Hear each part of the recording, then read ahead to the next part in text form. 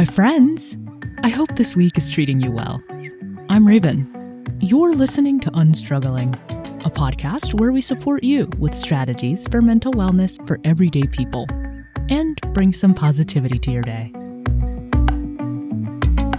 Before I get into today's topic, I first want to thank everybody who listens for downloading Unstruggling podcast over 1,500 times. A lot of podcasts do not make it this far, and we definitely couldn't have without you.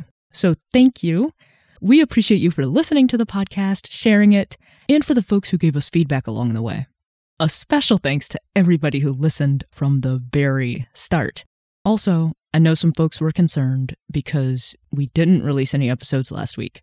The podcast is not ending, and we are both doing okay. Old Lady Dodge is a very busy lady as of late, and I'm dealing with some really frustrating things, including some mental health struggles right now. I'm not ashamed to admit that. So I've been taking breaks as I need them. Podcasting is an outlet for me.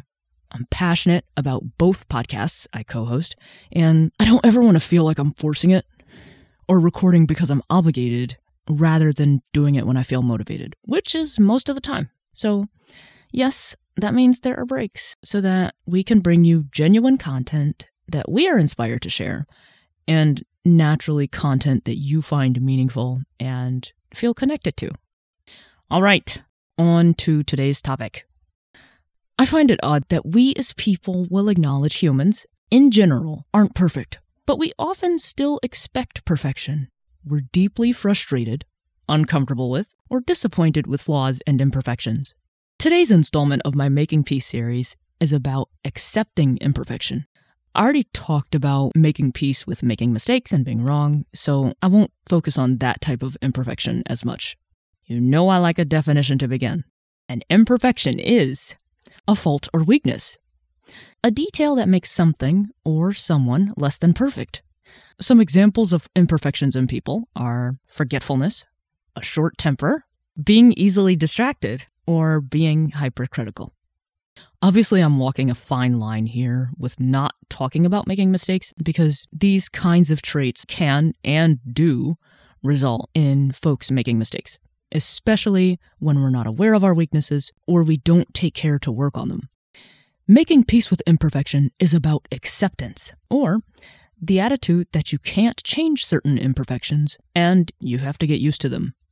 This doesn't mean you have to like them, approve of them, or celebrate them, but you also don't have to be uncomfortable with or frustrated by imperfections. You can reduce how often you experience stress, anger, and other uncomfortable emotions by learning to accept imperfection. Also, focusing less on flaws, or at least changing the way you view them, increases opportunities to focus on the positive and practice being understanding rather than judgmental and critical. This can reduce stress by helping you feel less frustrated with other people and or yourself. What are some ways we can work on accepting imperfection? For the folks who are more critical of other people than they are critical of themselves, this is me. Reflect on how and why your imperfections don't bother you to the same extent that other folks' imperfections frustrate you. Remember that you have imperfections just like everyone else does, no matter how highly you think of yourself. And your imperfections are not magically less imperfect when compared to other people's flaws. Essentially, a way to be more understanding is to not think of yourself as perfect or less imperfect than most people. For people who are more critical of themselves than they are critical of other people, notice how you give grace for imperfections in others, but not yourself. Why do you hold yourself to a higher standard than other people? Or why do you think of yourself as less worthy of acceptance? Your imperfections are not worse than most people's flaws. Regardless of how critical you are or not, I think it's beneficial to have a healthy awareness of people's flaws and your own. To me, a healthy awareness is acknowledgement without judgment. Noticing flaws and weaknesses without thinking of them as bad or without thinking of the specific people who display these traits as bad, burdensome, or difficult people. This takes a lot of practice, and I think the two previous approaches can help you get here. explore ways to work with people's flaws in mind rather than working against them or operating as if their flaws aren't real or have suddenly improved.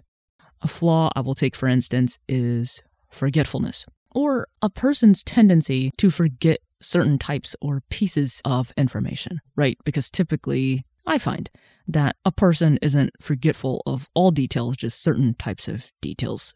I definitely used to be more frustrated with this, specifically when a person would repeatedly forget the same thing.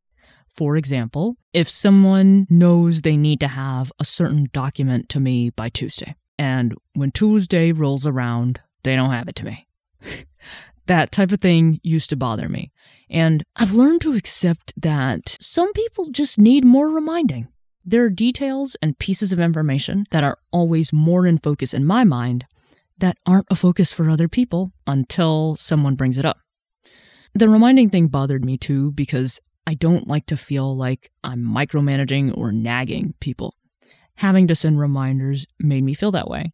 So I had to change my understanding to think of reminders as a way to support a person and to actively ensure my expectations were met. That way, I'm less likely to be disappointed or frustrated knowing that there's this simple thing I can do to not feel let down. Something to be mindful of regarding making peace with imperfection is not to excuse negligence and not to avoid personal accountability or holding other people responsible for their actions. Accepting imperfections does not mean we accept all consequences and results related to a flaw without criticism or judgment. It's about not assuming a person is bad, weak, inconsiderate, or less than, simply for not being the kind of person we wish they were. If you found this episode helpful in any way, please share it and reach out and let us know what you think of the podcast. Email reachout@unstrugglingpodcast.com. And you can find our social media linked in the show notes. Thank you for listening and to getting us over 1,500 downloads. Let's unstruggle together.